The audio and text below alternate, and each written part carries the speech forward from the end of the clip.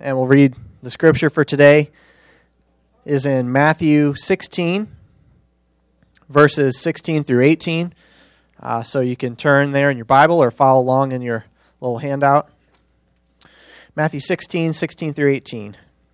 Simon Peter replied, "You are the Christ, the Son of the living God."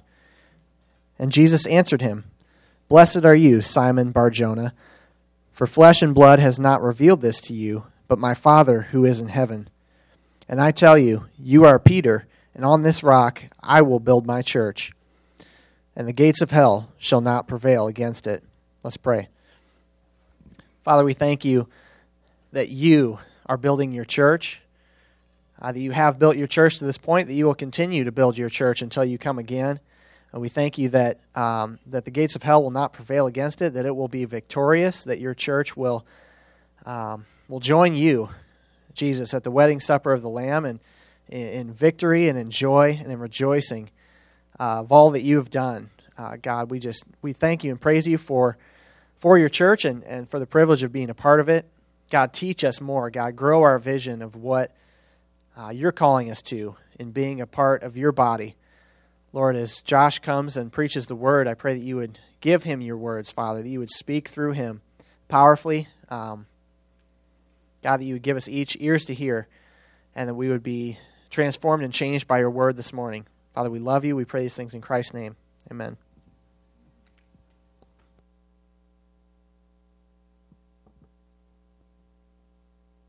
Good morning. Great to be here. I got an email this week from Jane Anderson, and she actually got saved at a Good News Club when she was 5 years old or 6 years old or something. So we have living proof of someone who that was effective in their life. So I think that's really cool. This morning on the way to church, I had this goofy DVD on for the kids. It was already on, so it was on when we got in the car, and it sings this song about Noah builds this ark, and I just jokingly said, "Don't you think Ham, Shem, and Japheth helped him build the ark?" Because it just says Noah built the ark, Noah built the ark. And Sabrina, with this incredibly, she didn't do this to put me down or anything, but incredibly wisely said, "Yeah, Dad, but just like Grandpa builds homes, we don't say all these other 50 people that are involved in building the home built the home, right? The subcontractors, those that hang drywall and frame and all that stuff." And I thought that was so neat, because what we're talking about, we're starting a new series, or we started last week a new series on the church, and it goes right along with our memory text for this month, which is Psalm 127. The first two verses says, "Unless the Lord builds a house, those who build it labor in vain. Unless the Lord watches over the city, the watchman stays awake in vain. For it is in vain that you rise up early and go late to rest, eating the bread of anxious toil, for the Lord gives his beloved sleep." But just those first two verses in particular, about the Lord is the one who's building the house, the Lord is the one who needs to watch over the city. But it doesn't abdicate us from our responsibility. But our labor, he says, unless the Lord builds a house, those who build labor in vain. So there are people building in that context or that passage. And in the same way, the church, unless the Lord builds his house, globally, Reed talked last week about the church universal, all people everywhere who call upon the name of Christ, unless the Lord's the one building it, it's in vain. It's not going to last. And likewise, unless the Lord builds this local house right here, unless he's the one behind it, above it, on each side of it, and underneath it, building, then all of our labor is in vain. But if we seek to build and labor underneath God, and supported by Christ, and with him on either side, and with all of his instruction, all the resources he would give us, then it certainly is not in vain. When we do a series like this and starting a new year, New Year is a great time just to think, okay, this next year, what do we want to see happen? What do I want to see happen in my life, my family? It's also a good time to think, what do we want to see in the church? It's a defined period of time, 2014. We'd like to see some measurable things where we see God working and doing things just like we did last year. It's a great time for us to under God and under His direction, reposition ourselves if we need to, and tweak some things, and also dream a bit. Because there's a great thing that, just like I mentioned earlier, unless the Lord's building the house, we labor in vain. The great thing is Christ is building His house. Christ is building His church. This passage that was read by Mark here a few minutes ago, it's a very well-known passage. It's no doubt many or most, maybe all of you have heard this passage before, where Jesus says famously, "I will build my church, the gates of hell," or literally the gates of Hades, the gates of death itself will not prevail against this church. And Christ is building this church. And for all the blemishes of the church, and there certainly are blemishes in the church, we are not this radiant bride yet. He's coming for this radiant, beautiful, spotless, pure bride, but we haven't arrived there yet, so there certainly are blemishes. But for all the blemishes of the church at large, and yes, us too, we have blemishes too, don't we? We haven't arrived yet either. Christ loves His church.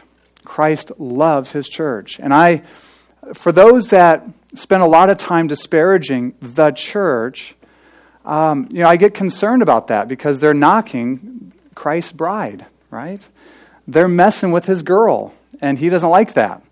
And so for all of the blemishes, all the needs for growth in the church and transformation, and no doubt we could name things that we just think, boy, really needs to be changed in the church. It's Christ's bride. It is His church. He's building it. He loves it. He's committed to it. And so this morning, I want to just spend a bit of time talking about when He says, I will build my church, and the gates of hell will not prevail against it. What is He building? What is this thing called the church that He's building? So that's one question I want to answer.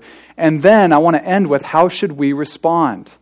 How should we respond? So what is He building, and how should we respond? The word church, the Greek word ekklesia, literally means called out ones or called out assembly. It's an assembly of people called out.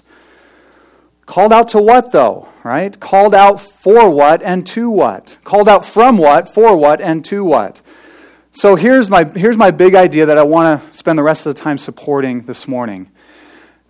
Jesus Christ is building a called out assembly or called out people to be His people who gather together, participate in His life, walk in His light, and commit to His mission. I want to say that one more time. Jesus Christ is committed to building a called out group of people to be His people who gather together, participate in His life, walk in His light, and are committed to His mission.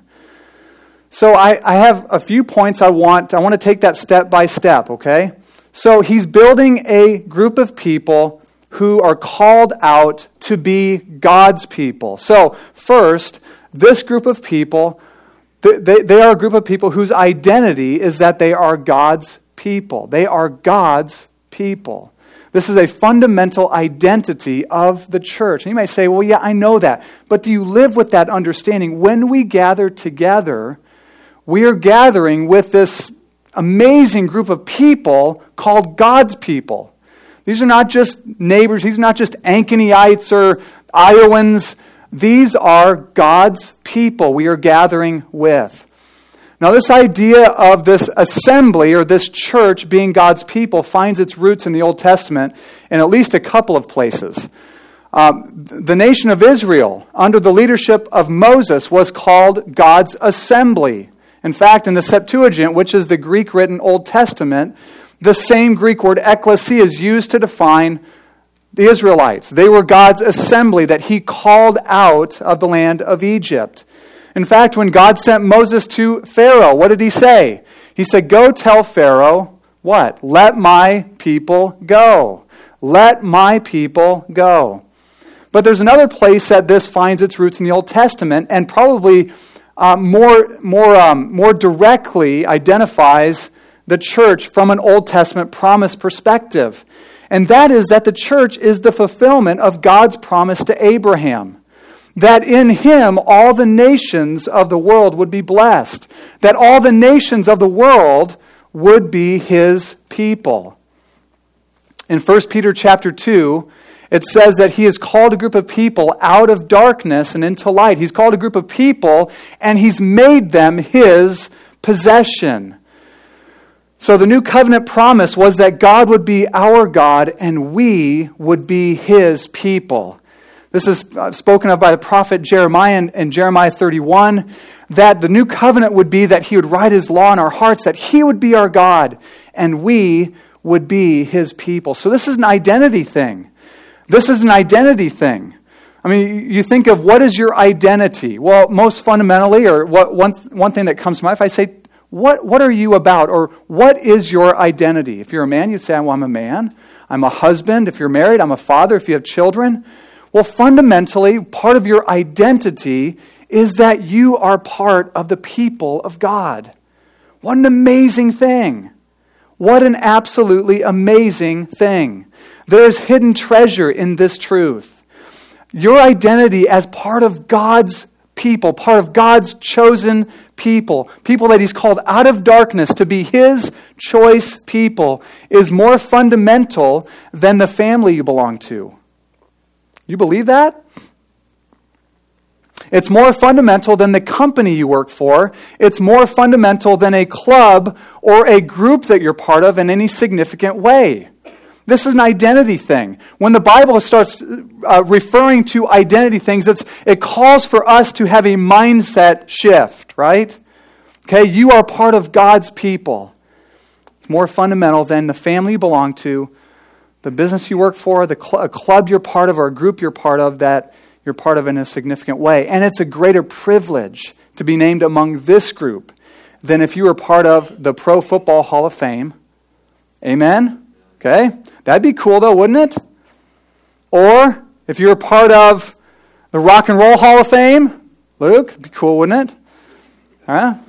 Or if you were part of the Nobel Peace Prize community. This is a greater privilege to be considered among God's people than to be among any of these other groups. You belong to God. Now, this idea that we belong to him, that we are his chosen possession, has much more. I think that probably has connotations like, ooh, that feels restricting. But it has more to do with his commitment to you than you being called to be committed to him. Certainly you are being called to be committed to him. But it has much more to do with, I will be their God and they will be my people. I will commit myself fully to them. So, this church that Jesus is building is a called out group of people who identify themselves fundamentally because of what Christ has done as the people of God. This new covenant blessing that he will be our God, we will be his people, was accomplished or purchased through the blood of Jesus Christ. He will build his church, and his church will be people who will identify themselves as God's people. Second, they are a group of people. This church that Jesus is building, this group that Jesus is building, is a group of people who are not loosely connected in some unidentifiable way, but they are a group of people who gather together in a worshiping and loving community. In other words, they're an assembly and they actually assemble together. It's unlikely that Jesus would have ever used this word, church, that's translated church, or assembly, or congregation, if he didn't have this in mind.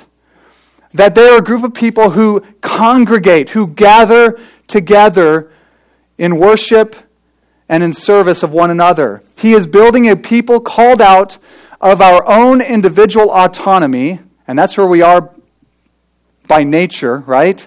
We want to just do things our way, especially rugged individualism of the United States of America. We just love to be on our own and strike out our own path.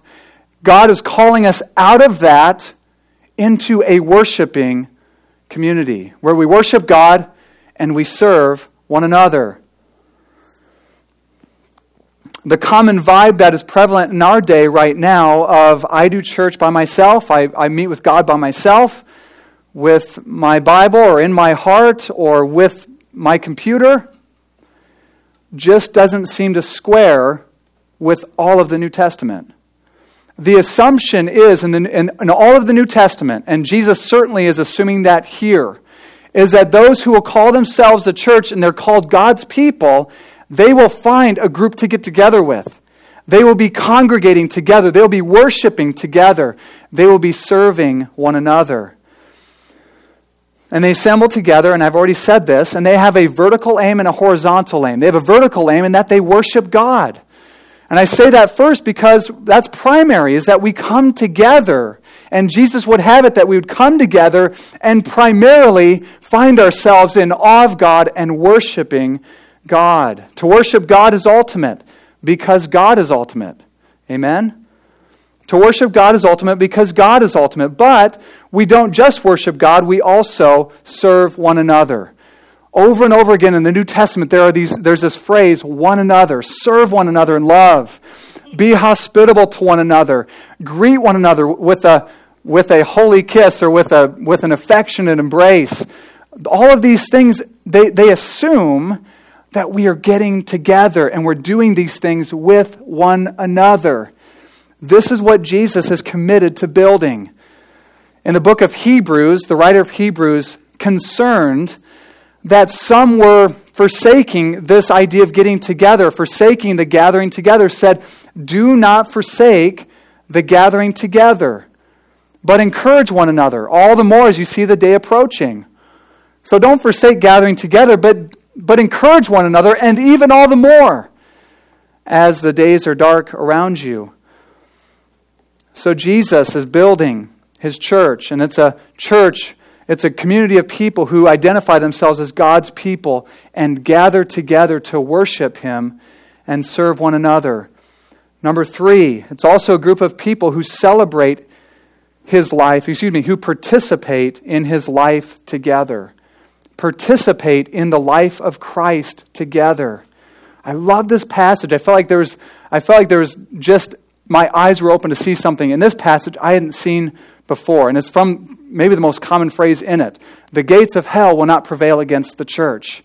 The gates of hell will not prevail against it.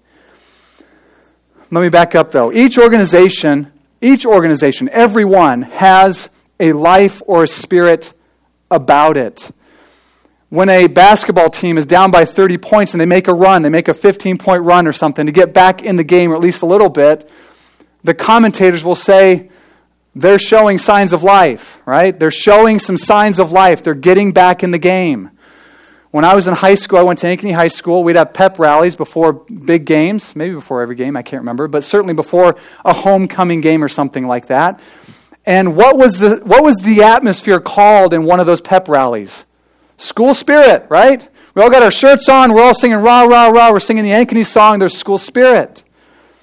The community of God, called the church, also is meant to be filled with life and spirit. Christ is building something that will have life and spirit. But it's not just some kind of inspirational life, a little pick-me-up for a moment or for a day, or something to send me on my way with nice thoughts about the weather or whatever. It's much more than that.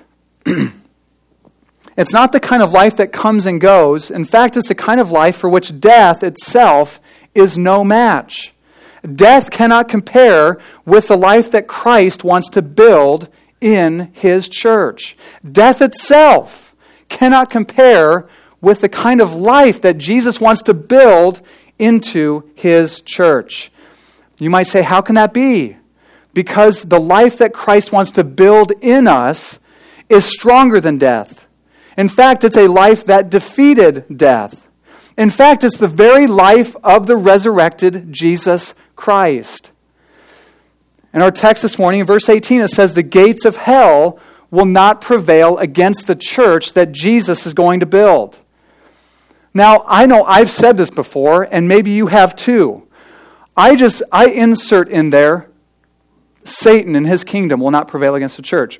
I think that's okay to say. But what it actually says here is the gates of hell, or the gates of, the Greek word is Hades. The gates of Hades. Hades was the place, it was the realm of the dead. The gates of death itself will not prevail against the church. Death is the greatest enemy for every human being alive, right? Death is our greatest enemy. Every one of us faces it. The gates of death itself will not prevail against the church that Jesus is building. Listen to what Jesus says in Revelation 1:18. He says, I am the living one, and I was dead, and behold, I am alive forevermore, and I have the keys of death and of Hades. So, how do we come and participate in this life? I said participate, right? It's not just something out here that we think about, but it's something we are called to participate in. And I use that word participate very deliberately and very carefully. How do we participate in this life? This very life that Jesus wants to build into the church. Well, here's a few ways. We participate in this life through worship when we celebrate the risen Christ, the Lord of all. Doesn't something happen to you? Aren't you enlivened as we gather together and sing praises to Christ?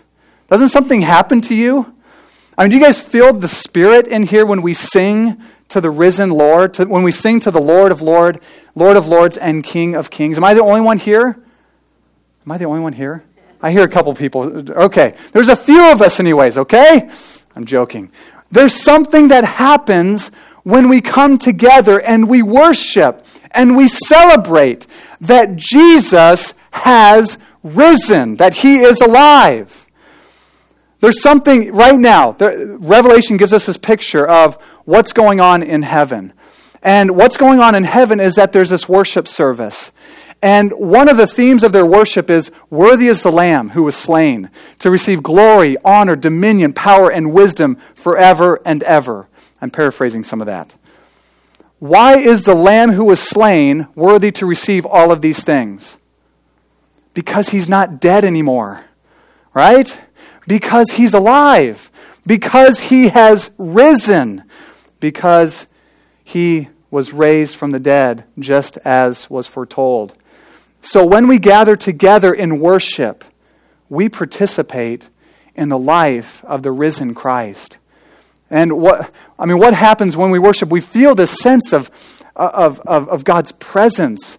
The psalmist says that God inhabits the praises of Israel, of His people. God inhabits the praises of His people. As we worship, God is pleased and He comes and He visits us. The living God comes and visits us as we worship together. Another way we participate in this is through faith in Christ. Every single one of us is made a brand new creation in Christ. Every one of us is made a new person, a brand new person. We are made new and receive the very life of Christ. It's what being born again means. Nicodemus had a great question. He says, how can a grown man be born again? And Jesus explained it. Here's how a grown man's born again. You need to be born by water and the Spirit. A grown man or a grown woman or a 5-year-old child is born again when the Holy Spirit comes and lives inside of them because Christ was risen from the dead and infuses them with the very life of the risen Christ. This is what Paul is trying to get across to the Romans in Romans 6 when he says, if you've died with Christ, or it says we've been buried with Christ and we've been raised with Christ. It's what baptism represents or symbolizes. Someone goes underwater. It's that they were buried with Jesus. Their old life, their old man was buried. They come up out of the water. What's that symbolizing? They've been raised to newness of life. We all, every single one of us, have the incredible privilege today, not someday in the future when we get our act together, but today, by virtue of our faith in Jesus, we have the privilege of participating in the life of Jesus Christ, His risen, resurrected life. When Jim came up here last week and shared the testimony with us all of Julie Mazzina and just how she was so full of life, what was that? Well, it was the Holy Spirit, yes. But it was the Spirit of Christ. It was the life of the risen Christ through the Holy Spirit working in Julie's life. It's not just Julie. It's not just a few people. It's not just half half the people. It is a privilege all of us have to participate in this life, to live in this life. And I'm getting on to my next. We can also participate in this life together. Together, we experience more of this life through the collective working of the Spirit, don't we? I can have a great time with my Bible and worshiping and praying by myself, and I like doing that. I can be kind of a hermit if I'm allowed to be. I have 5 kids, so I can't. But I'm not allowed to do that, and a wife. But I can do that for a day if I'm allowed to. But there's nothing that compares with gathering together with 5 or 10 or, my goodness, 100 people who have this life. And they're sharing it with one another. If you have life in Christ, you can only carry so much, right? But if somebody else has life and there's 2 of you, and they're carrying the life of Christ, then you get together, there's more life.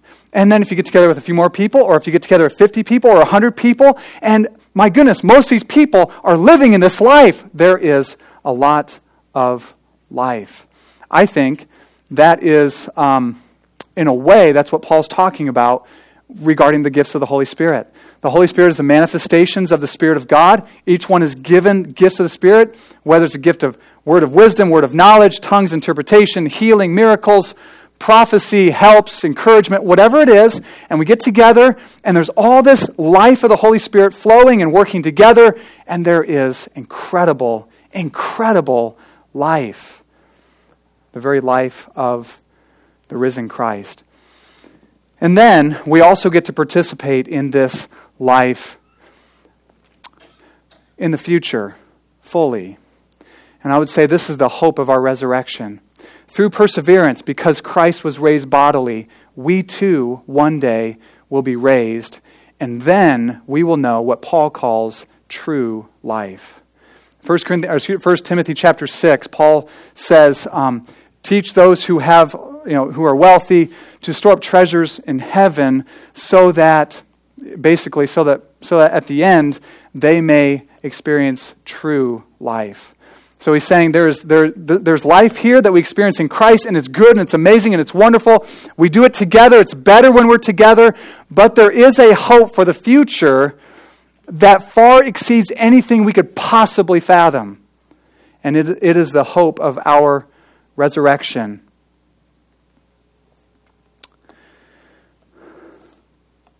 Paul says in 1 Corinthians 15 that the mortal will put on immortality, and death will be swallowed up in victory on that day. And all of our tears will be wiped away, and every ache and pain in our body will be taken away, because we'll get new bodies, and we will reign and worship and live together with Christ forever and ever. That is our final hope, the life that we get to share in, participate in through Christ. So, Jesus wants this life in His church. He wants this life in His church. I think to be in a room of people, and this big or bigger or smaller, to be in a room of people, a bunch of people who, spiritually speaking, have been raised from the dead, I think there ought to be a lot of life. I think there ought to be a lot of joy. I think there ought to be a lot of celebration. I think there ought to be a lot of exuberant worship together. Number 4, Jesus is building a church, building a group of people who walk in His light together. Those who walk in His revelation together. Here in our passage, going back here to Matthew 16, what happens here? What happens to elicit the praise of Jesus to Peter? Something was revealed to him. Light was shined upon, you might say, light shed on his soul. Light was shined on his soul, and he blurted out. Sometimes you wonder if he did this by accident or something because of what happens, before and after with Peter. But anyways, he says, "You are the Christ, the Son of the living God." And Jesus says, blessed are you, for you did not receive this on your own. You didn't receive this from flesh and blood. My Father revealed this to you. And then he says, on this rock I will build my church. The Catholic Church has used this text to, and others too, but this is one of the linchpin passages that they've used to try to show that Peter was the first pope and first among a succession of popes, because it's on the rock of Peter that the church will be built. I think it's probably better understood on the rock of Peter's confession, the church will be built. What's Peter's confession?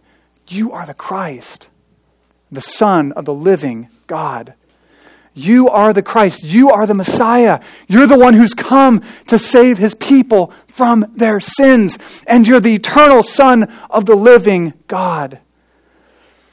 So, Jesus is building a church. He's building a group of people who walk in his light together, whose foundation is built on this common confession of Jesus Christ, whose foundation is built on whose foundation is built on Jesus himself.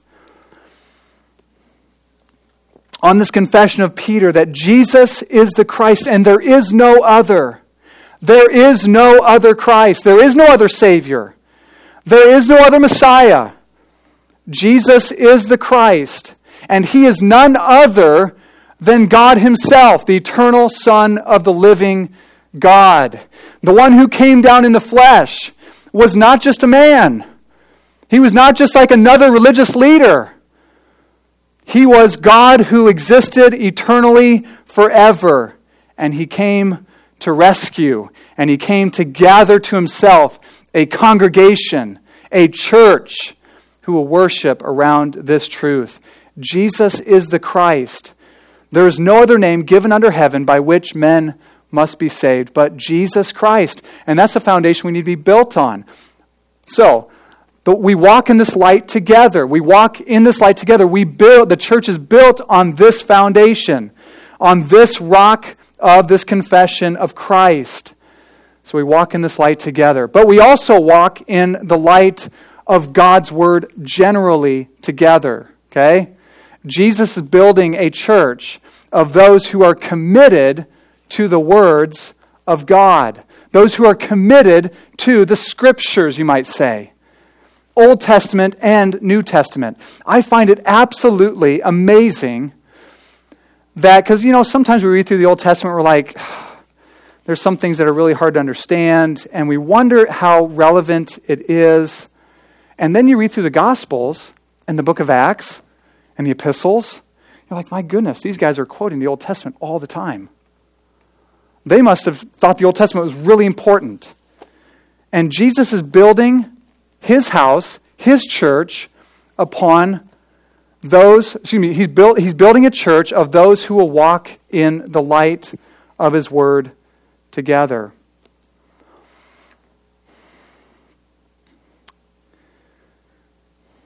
And I think he's also building, I want to just draw out one more thing. I think he's also building a church who walk in his light together, meaning that they are walking in the light and not in the darkness.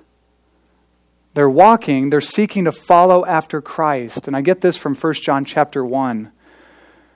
John says in 1 John chapter 1, he says, this is a message we heard and we proclaim to you, that God is light, and in him there is no darkness at all. If we say we have fellowship with him while we walk in the darkness, we lie and do not practice the truth. But if we walk in the light, as he is in the light, we have fellowship with one another, and the blood of Jesus cleanses us from all unrighteousness. We don't walk perfectly. We all stumble. We all sin in probably many ways. If you have a mouth and you open it and use it, most certainly you do. I know that I do. And James says we all stumble in many ways. But we are seeking to walk in the light. John goes on to say, if we say we have no sin, we deceive ourselves. But if we confess our sins, he is faithful and just to forgive us and cleanse us from all unrighteousness. I take that to mean at least partially what John means by walking in the light. is not being deceived that we have somehow arrived, but being humble and confessing our sins. So Jesus is building a house. He's building a church, a congregation of people who walk in His light together. Finally, He's building a church, congregation of those who live for His mission together. At this point, if I were to stop the message, or if I were just to somehow end it here and not have any more major points to make, it may appear that Jesus wants the church to be isolationists, kind of like an island out on its own, the bad world over here and the church kind of over here, and keep, just stay away from them and keep them out, and we stay over here. But that is not at all the heart of Christ. If we stopped here, we may be orthodox in our affirmation of many doctrines, such as the doctrine of the Trinity, the gospel, the atonement, about the scriptures, their authority, their inspiration, on baptism, on sin, on heaven and hell, etc. We may be very orthodox in our doctrine on many things, and it's important to be orthodox in our doctrine, but if we stopped here, we would fall far short of what Christ is committed to building. I mean, how the heck did you get here? How did you get in this building, this church that Jesus... I'm not talking about this church, but how did you get in this thing that Jesus is building? One time you were out there, right?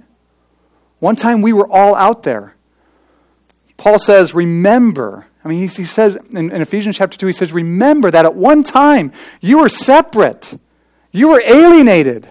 You were a child of wrath. You were lost beyond your wildest dreams. And it was at that time that He came and saved you. Jesus says, I will build my church. The thought came to me, this is not new to me because I've heard this before, but the thought, I was reminded of something I'd heard, and many of you probably have heard this before too. Jesus is interested in building a church that is less like a museum and more like a hospital. Okay, museum, you walk in, everything's in place, everything looks really nice. It's like, well, look at that. Well, look at that painting, look at that statue. My goodness, it's a perfect place and everything. There's no messes, But a hospital is, people are running around. People come in pain, they're screaming. I'm not saying we should be screaming here, but figuratively speaking, I've heard it put this way. The church is not a museum for saints, where we all just come in and say, wow, you look good. And you say back to me, man, you look good too. But it's more like a hospital for sinners. And I don't think our fundamental identity is that we're still sinners if you're in Christ. But we all come in with our brokenness, right? We all come in with our imperfections. We all come in with our stuff. And Jesus is committed to building His house, which is, on this side of eternity, is more like a hospital, less like a museum.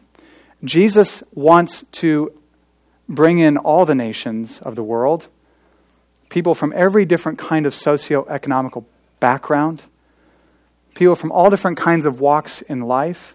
He wants to bring them all in. His commission, which honestly ought to be our mission above all other things, although we may work it out in specific ways, but our general mission has to be the commission of Jesus, who said after He was risen from the dead, go and make disciples of all nations. In other words, go disciple all the nations of the earth. That's the commission given to the church, the early apostles immediately, and the church after. And we are called to do that. Jesus is interested in bringing in people from every nation, tribe, and tongue. He's interested in bringing in old people and young people from all different kinds of nationalities, all different kinds of economic statuses. This is the kind of church He wants to build. And if it's more like a hospital, well, it just makes sense because it was that way for us, right? When we entered into the church, we didn't come with everything figured out. And so we need to live for the mission of Christ, which is making disciples, which is reaching out, which is seeing ourselves as a hospital to bring people in and care for them, and certainly to care for each other as well. So, is this the church that Jesus is building? Jesus says, I will build my church. Real quick, I want to end with this. How should we then respond? I think we should respond in 5 ways, or 4 and then 5 kind of to wrap them all together. First is we should be unequivocally committed to connecting with the church. Connecting with the church. Not staying on the peripheral, on the edges. Not staying on the outskirts. But connecting in and with the church. If this is the church Jesus is committed to building, and this is the church He will build, and this is the church that will be victorious, even over the gates of hell, then we, every one of us, ought to be committed to connecting with the church, with a local church, not just the church in general. Many people love the church in general, but don't like the one they're in, ever. Okay? I love the church, man. Like Paul, I do all things for the sake of the elect, But then when it comes to being part of a church, they can't do it. Connect with the church. Connect with a specific church. Commit yourself. Number 2, commit to growing. Commit to growth. Remember, we are not a museum, but a hospital. We're all receiving when we get together, triage. We all have varying degrees of things we're dealing with. Sin and brokenness and struggles and trials and all these things. And so we need to be committed to growth, to growing up. That's what Christ is committed to. He's committed to the church growing up to full maturity. And so, if that's what Christ is committed to, then I charge you and commend to you to commit yourself to growth. Growth in the truth. Growth in serving one another and in loving one another. Number 3, participate in the life exchange that is the church. Okay?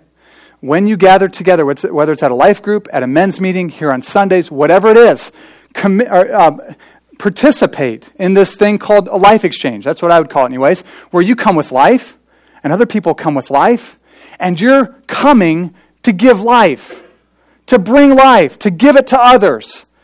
You're pointed outward at other people like, I have something to give, and I'm going to give it. I'm going to find someone to give it to. And if the first person doesn't want it, I'll find somebody else. Okay? And heck, maybe I'll give it to 5 people. Okay? So give life, this life exchange. Look for people. You have life to give. If you're in Christ, you have the Spirit of God, you have life to give. Look to give it away and receive life. So participate in this life exchange. You're giving, you're receiving. When I get up here and preach on Sunday morning, my greatest desire is to give you life. That's what I want to do. I have no interest in just getting up here and then patting myself on the back because I spoke for 45 minutes in front of a group of people. I want to give you life. That's my greatest desire. We should participate in this life exchange of giving and receiving life. Number 4, reach out to those outside the church. I'm not going to say much here because we'll talk about this more, I think, probably in another message, but reach out to those outside the church because you have life not just for those here, but for those outside this building. And we all have people in our lives that I was talking to someone the other day, and I can't remember who it was, but I said, I was just being honest with them. I said, usually my conversation goes well with my neighbors until I have that first conversation about Jesus. And then sometimes things get really weird. And then it's easy to be like, okay, I won't do that again. But we need to keep reaching out to those who are outside the church. Finally, last, we are to do all of these things by faith. We're to do all of these things by faith. The fundamental tenet, or one of the fundamental tenets of the Christian faith is this. It's Romans 1. It says, the just or the righteous will live by faith. When we gather together, do we come expecting to receive life? Do we come in faith to give and receive life? When we come together, do you come expecting to receive something for your own nourishment and growth? Or are you just showing up because church is something Christians ought to do on Sundays? We ought to do all of these things. When you're reaching out to your neighbor, this is probably where I fall short. Are you reaching out in faith? That you have good news for them. That you have something to give them. When you take a step of faith to connect in the church, maybe join a life group or a Bible study or go to a prayer meeting or go to a women's group, are you doing that in faith that you are going to be richly blessed? Or do you feel like your arm's being twisted to do it? Okay. This is the kind of church that Jesus wants to build. One that identifies themselves as God's people, who gather together to worship God and serve one another, who experience His life. I mean, this kind of life, the very life of Jesus who is raised from the dead, who walk in His light, the light of His word, the light of this testimony, the light of this confession of who Christ is, and who live for His mission. Let's pray. Father, thank you so much for your word. I thank you, God, that you are building your church. And it is and will be victorious because you're building it. It's not mainly up to us. It's not mainly up to us. We want to build underneath you. We want to build under your direction, under your instruction, with all the power and strength you would give us. But we want to labor because you are laboring. We want to build because you're first building. And so, God, the things that have been spoken today, some of them are things that we can do in faith that you are already doing this. And when we participate or partner with you, something amazing happens. And so, God, I pray that you would inspire us. I pray that you would challenge us. I pray that we'd be deeply encouraged. God, I pray that our gatherings together, whether it's here on Sundays or life groups, would be so full of life. So full of life. Would you guys join me in praying for this? I trust you want this too. So full of life, God, that we would be overflowing, filled to overflowing, and life would flow out of us like Jesus said.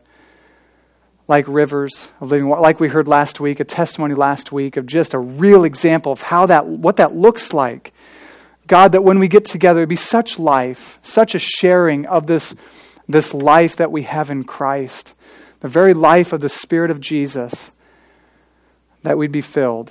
We'd walk in your light, God, the light of your truth, the light of who Christ is, that He is the Christ. There is no other. Let us be clear on that. We want to be founded on that foundation. There's no other. Jesus, the eternal Son of God, came, and He's the Messiah. He's the Christ. God, I thank you for this church. I thank you for the things you're doing here. And God, I pray for an increase. I pray for your blessing. I pray that your Spirit would visit us more and more powerfully. That we would come together, each one of us, like Paul says in 1 Corinthians 14, when you gather together, each one has something to give. That we would come together having something to give. Each one of us. God, we worship you. Thank you for your word. In Jesus' name, amen. Be a couple of us up here to pray with anyone who has need of anything this morning. May the Lord bless you today. You're dismissed.